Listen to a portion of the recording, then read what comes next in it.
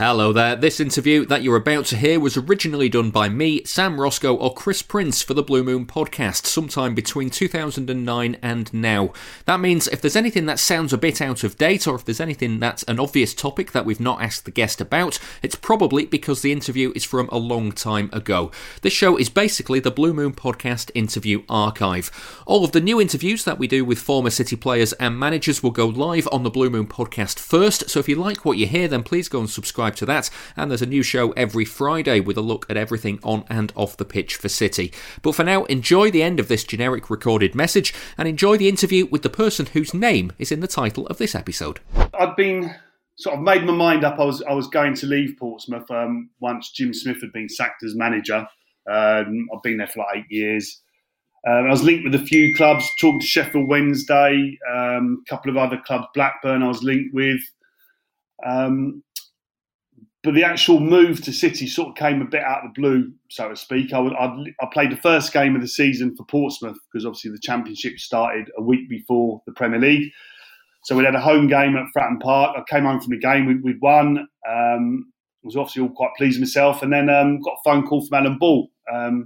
City had played their last pre-season friendly, which I think was against Hearts, and they lost 5-0. And he phoned me up that night, just said, listen, I want to make changes. I want to sort of bring in reinforcements. Can you come up on Monday?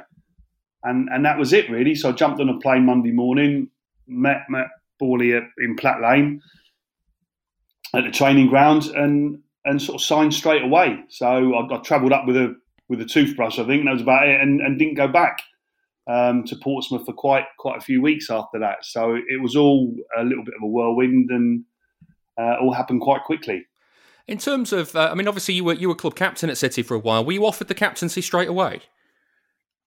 No. Well, I signed in the Premier League, and it was a big transitional time. Obviously, I think people can see that now at the club at the time, and a lot of players were leaving, but there were still quite a few established senior pros there. So Keith Curl was captain at the time, so he stayed on as captain. And people like, obviously, Niall Quinn was there as well. So a lot of good experience, sort of senior pros, Terry Phelan, Peter Begbie, players like this. Although, like I say, the changes were certainly afoot at the time. I was going to say the start of that 95-96 season, I mean, as a new signing, it probably couldn't have gone much worse, could it?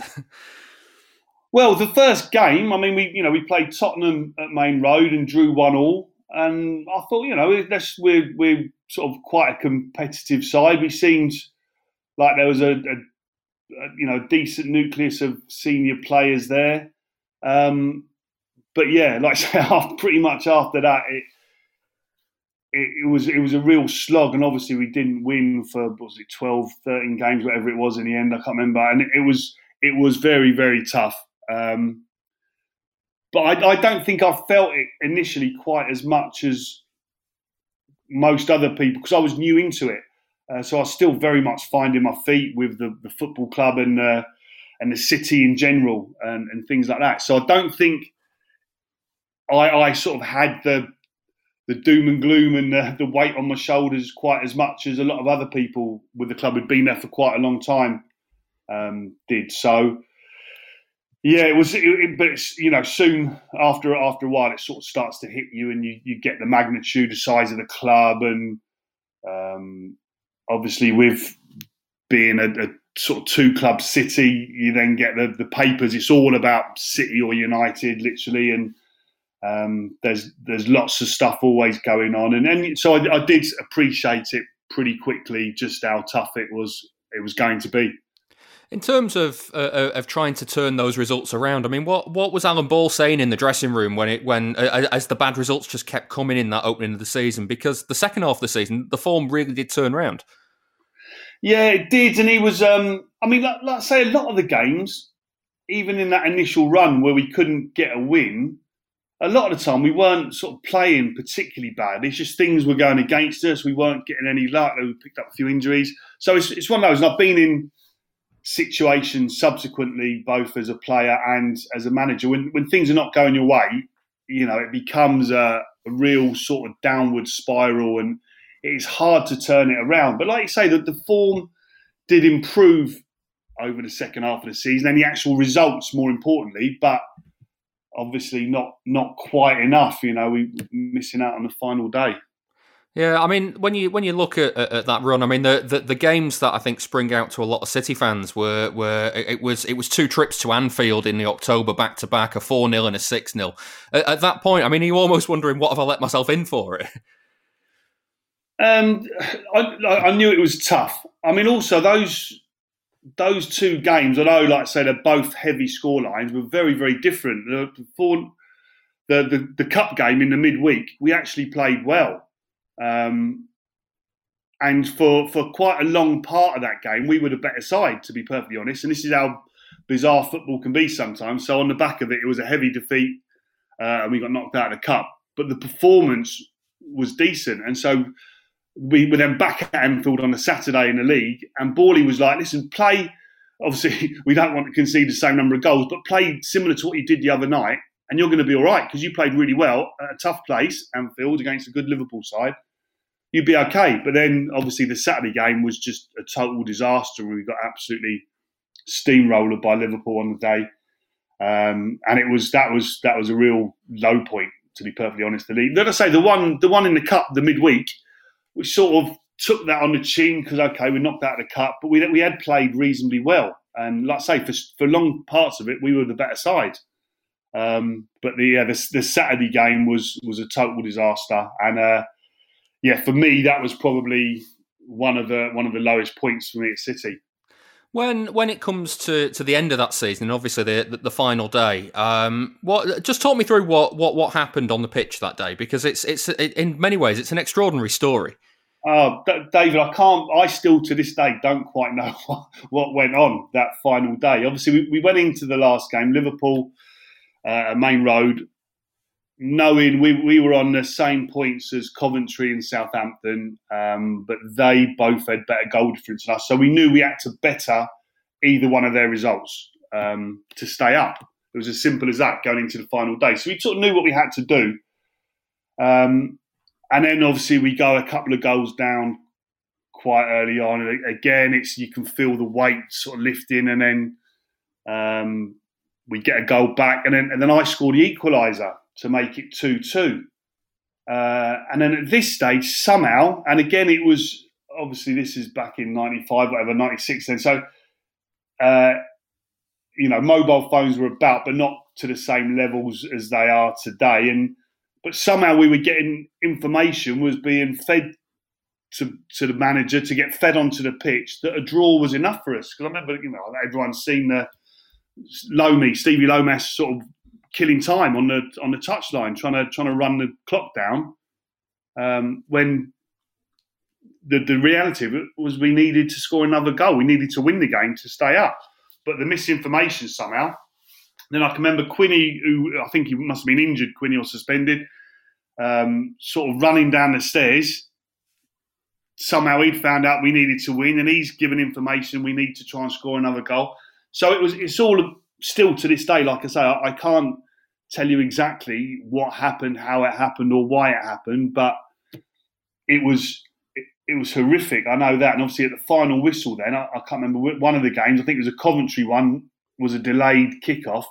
So we're sitting in the tunnel at Main Road, not knowing if we're up or down, and we're still waiting to hear the final results. We knew Southampton had drawn, but we didn't know the other result, and we were waiting on that. And it felt like ages. It was probably 5-6 minutes or something. We were waiting in the tunnel, but it felt like an eternity. And then obviously we got the news that the result hadn't gone our way, and we were relegated. I was going to say, with the Duff information getting to the pitch, there must have been a spell where you thought your goal had been enough to keep City up. Well, there was, and you try and stay focused and things like this. But I'd equalised, and it does flash through your mind. I could have been sort of like the hero on the final day, and that my goal had kept City in the Premier League, sort of thing. So that does flash through your mind. But then you try and put that out of your mind and focus on finishing the game. But I'll be honest, it did sort of flash through, and you sort of can't help it in those situations. And yeah, what could have been type thing. It's obviously things didn't then quite pan out as I would have wanted, either for the club or for myself. Yeah, how was the dressing room after that game? Because it's a roller coaster of emotions that has ended badly. Yeah, it was horrific. It was people tell stories about changing rooms after games, and it's hard. It's very, very difficult to describe until you've actually sort of experienced it and been part of it. It's very difficult to describe. Obviously, it was a very somber dressing room, and everyone's got their own personal feelings and what's going through their mind personally. But then you look at the bigger picture. Certainly, I did for the club and the supporters and what it means to all these other people as well. You feel you've let different sections of people down, family, friends, the supporters, the football. It's horrible. But like I say, it is very difficult to describe unless you've actually been through it and experienced it yourself. Now, listen, as fans, it's horrible. I'm sure, but it's different to when you're actually a player. And now people, some people say footballers don't care and things like that. Well, trust me, most footballers, in my case, do care deeply. Now, sometimes they care about themselves maybe more than the actual football club that pays their wages and the supporters that turn up every week. But they care deeply. Now, certainly in that change room, there was very mixed emotions, and everyone was feeling it for their own different reasons or whatever. And it was just a horrific place to be. And I remember the following night we had Player of the Year do. So you just turning up for that, and the fans, City fans, as you know, are incredible. But I think, and they've had obviously so much success in recent years, and I couldn't wish it on a better club or a better group of supporters. And City fans have been brilliant. I'm sure they've really enjoyed that success. But I think City fans really show their true colours and come to their own in diversity in tough times. And I've got to say that it was horrible having to turn up for the Player of the Year do the following night. But the City supporters were brilliant, absolutely different class. I was going to say that the following season, obviously, I mean, a couple of games in, Alan Ball resigns, and that kind of everything goes up in the air again. How is it to be playing in a club where there's so much off the pitch pressure? Well, it was a club in turmoil for so many different reasons, and at the time, I didn't fully understand, again, what was going on behind the scenes. But so many players were leaving, the turnaround of players, the turnaround of managers and staff. The whole thing was just a traumatic time at the football club. And it was, as a group of players, you try and just focus about you doing your training and your match day, but you can't help but pick up the feeling and the vibe around the club, around the city, and the pressure of what's going on. And I think certainly so many changes and all that pressure, it massively affected us. What was it like when you heard that Steve Coppell had left? I mean, he was only there for a month or so, and then suddenly he's gone as well. Yeah, that was a massive blow. So, I mean, he came in Cops and was very popular with the players. We liked the way he worked.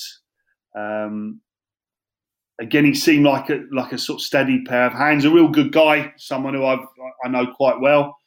And it was just such a blow, but it sort of summed up what was happening around the club at that time. And it was such a shame because, like I say, I really felt Steve's certainly a very good manager, and I think he would have been good for City had he stayed. And the players were, he was only there 6 weeks, but we were sort of buying into his methods and what he wanted to do, and we all believed in it. So it was such a real sort of blow and a shame when he left. Why do you think in such a kind of a short spell there, nobody was able to really get the best out of that squad? Because I mean, when you look at some of the players in that squad, there were some good players there. It was. I mean, at one time, I think probably during that second season, and certainly, I think probably halfway through that second season, we're looking to train. We had like 50 odd pros at one stage, and it was a huge number of players, a massive squad.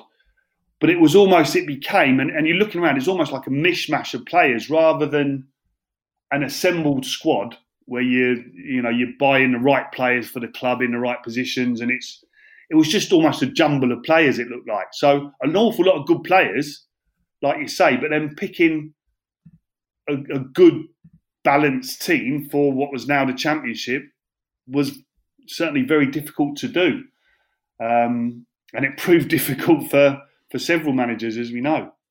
Yeah, I mean, obviously you hinted at it there. The second season, again, another relegation fight, and I mean, first off, the QPR game at Main Road. What are your memories of that? Because that was another extraordinary day.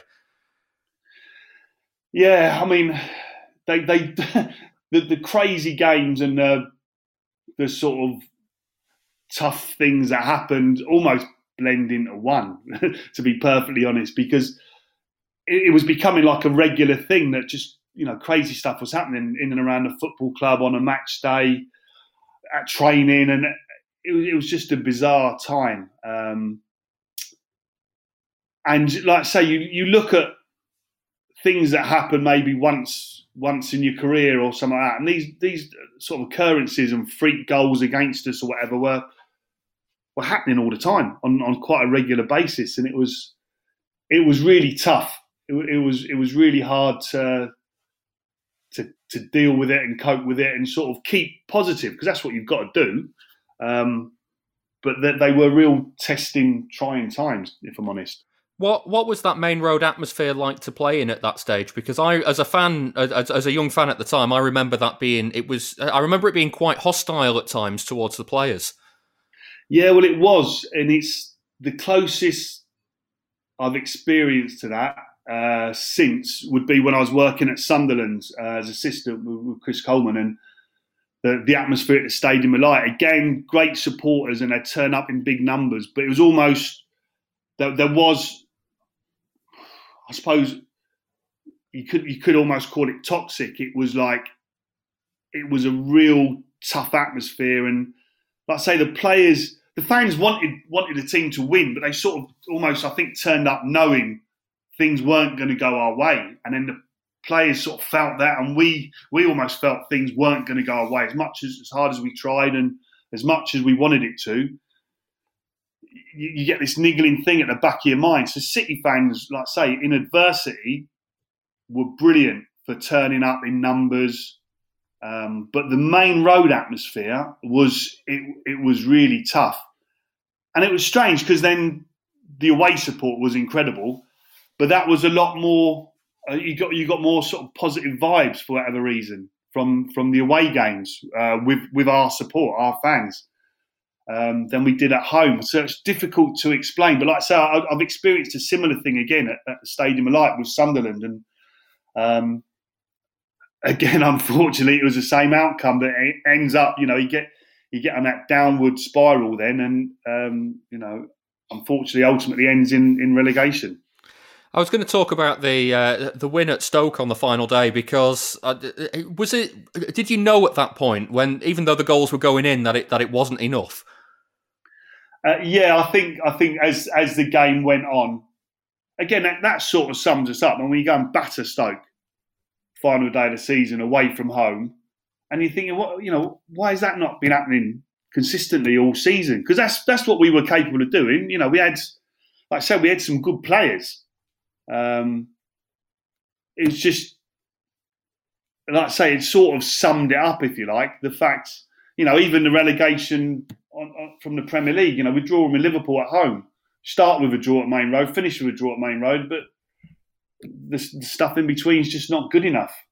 And that was a case with, and it almost rubbed it in, the fact that we won so convincingly at Stoke on the final day when we were under pressure. We knew we had to win to have any chance, and we go and do our business on that day, but it's not enough. And that, like I say, that did sort of, for me, sum it up a little bit. and it made it, if anything, it made it tougher to swallow and deal with for me as a player, and I'm sure for a lot of the supporters as well. You're looking at like I say, at some of the players we've got, and you're thinking, how can this group of players get relegated from the Championship? But like I say, when things are not done right at a football club, off the pitch as well as on the pitch, then unfortunately it becomes very difficult, and quite often it does end in a relegation. We've seen other massive clubs, not just City, who have suffered relegation to the Championship and League One. It's happened too many times if things are not done right. It just sort of spirals out of control, doesn't it? That's the issue that kind of sets in. I want to ask about Georgie King-Clancy as well, because he's a player now. When you look at the talent that City have got in the squad now, I suppose he's one that could almost go forgotten about in City's history. What was he like to play with? No, I don't. To be fair, I don't think Georgie will ever be forgotten with City fans. I mean, he signed at exactly the same time as me, and we were staying in Mottram Hall together for the first few months as we were sort of settling in and finding our feet. And he's a smashing guy, Georgie, real good lad. I had a lot of time for him, and was an incredible player. Great, probably the best I've ever seen running with the ball at pace. He was actually quicker running with the ball, Georgie, than he was running without the ball. Be fair, he didn't often run without the ball. So, but he was a phenomenal talent. But also, if to be brutally honest with it, he was probably a luxury in a team that wasn't good enough to afford a luxury. We were. Looking back now, we weren't good enough. Simple as that. And to have a player of that talent, probably wasn't the right fit at the right time. But that said and done, like I say, I think he's got a legendary place in City fans' hearts, and always will do, because he was a mercurial talent, and some of the things he could do, some of his dribbling and his beating of players was phenomenal. How did the move to Fulham come about in the following summer? Right, yeah. Well, I'd obviously we'd suffered relegation, so my contract had run out. I signed a 3-year deal when I first signed for the club. I'd been offered a new contract, so I started doing pre-season with City. And then I just had my first baby as well. My oldest girl was just born a couple of weeks earlier. And then the club withdrew the contract offer, which was quite sort of bizarre and unusual thing to happen. It's one of them, listen, it probably wasn't the right way to do things. But also I'm thinking then, listen, I'm not going to stay somewhere where I'm not wanted. If they've withdrawn the offer, then that's it. I'm going to go. So, yeah, I spoke to another club that were in the Championship. They wanted me to sign, and I was all set to sign for them. And then Chris Coleman phoned me up, who I'd played for Wales under 17s and in the full squad with. So I knew Cookie really well. He phoned me up, said, "Listen, I'm at Fulham. It's obviously League One, but we want you to come down and sign." And he put me on the phone to Kevin Keegan, who was with him. Kevin said, "Listen, I've heard you talking to someone else, a league higher than us, but just come down and give us a time before you make a decision. Just come and chat with us." And I went down to Fulham, spoke to Kevin, met up with Chris, and it just felt right. Like I say, it was less money than this other club had offered me. It was a league lower, but it just felt right and like the right move. And it panned out to be quite a good move in the end. Well, it's funny as well, the City connections, because not only did Fulham went on to win the what became League One that season, but Kevin Keegan also then went on to manage City later on in his career as well. What was he like to work with? It was brilliant for me, Kevin. He's absolutely tremendous for me as like a man manager. And quick story. Obviously I come from on the back of two relegations in 3 years at Man City. So I was sort of the lowest point in my footballing career, and I come into a Fulham team, albeit in League One, the lowest level I'd ever played at. And suddenly, straight from the off, things just start going right. You know, where everything was going wrong before starts going right. And I was scoring loads of goals. So we were winning games, keeping clean sheets, playing at the back with Cookie, who's my big mate. And I ended up scoring 11 goals that season. And I think I'd scored like 5 in about 10 games or something. I was having a real good run. And we're doing training. My team, there were 3 teams. My team's on the outside. So I'm standing on the outside. And Kevin's walking past. And he's talking to me as he's walking sort of behind me. He's like, playing well, son, having a bit of a purple patch. I went, yeah. So I'm a bit cocky at the time because things are going really well. I said, yeah, cheers, Gaffer. Yeah, I'm doing all right. And he said, I had a purple patch once. And he keeps walking. I went, oh, really? And he went, yeah, mine lasted 15 years. And he kept on walking. And I was like, I didn't know what to say. He killed me, basically. And what he was saying was, listen, you're doing well, but you haven't done anything. Keep your feet on the ground. And for me, that was like brilliant man management. Do you know what I mean? He did it in a funny way. So he made me sort of laugh at myself a little bit. And he put things in, you know, he's won European Footballer of the Year twice, for goodness sake. So if I'm going to listen to anyone, I'm going to listen to him about purple patches. So, he put me right, knocked me down a rung or two, but kept my feet on the ground. And I thought, for me, that was brilliant man management. And he was great for me, Kevin.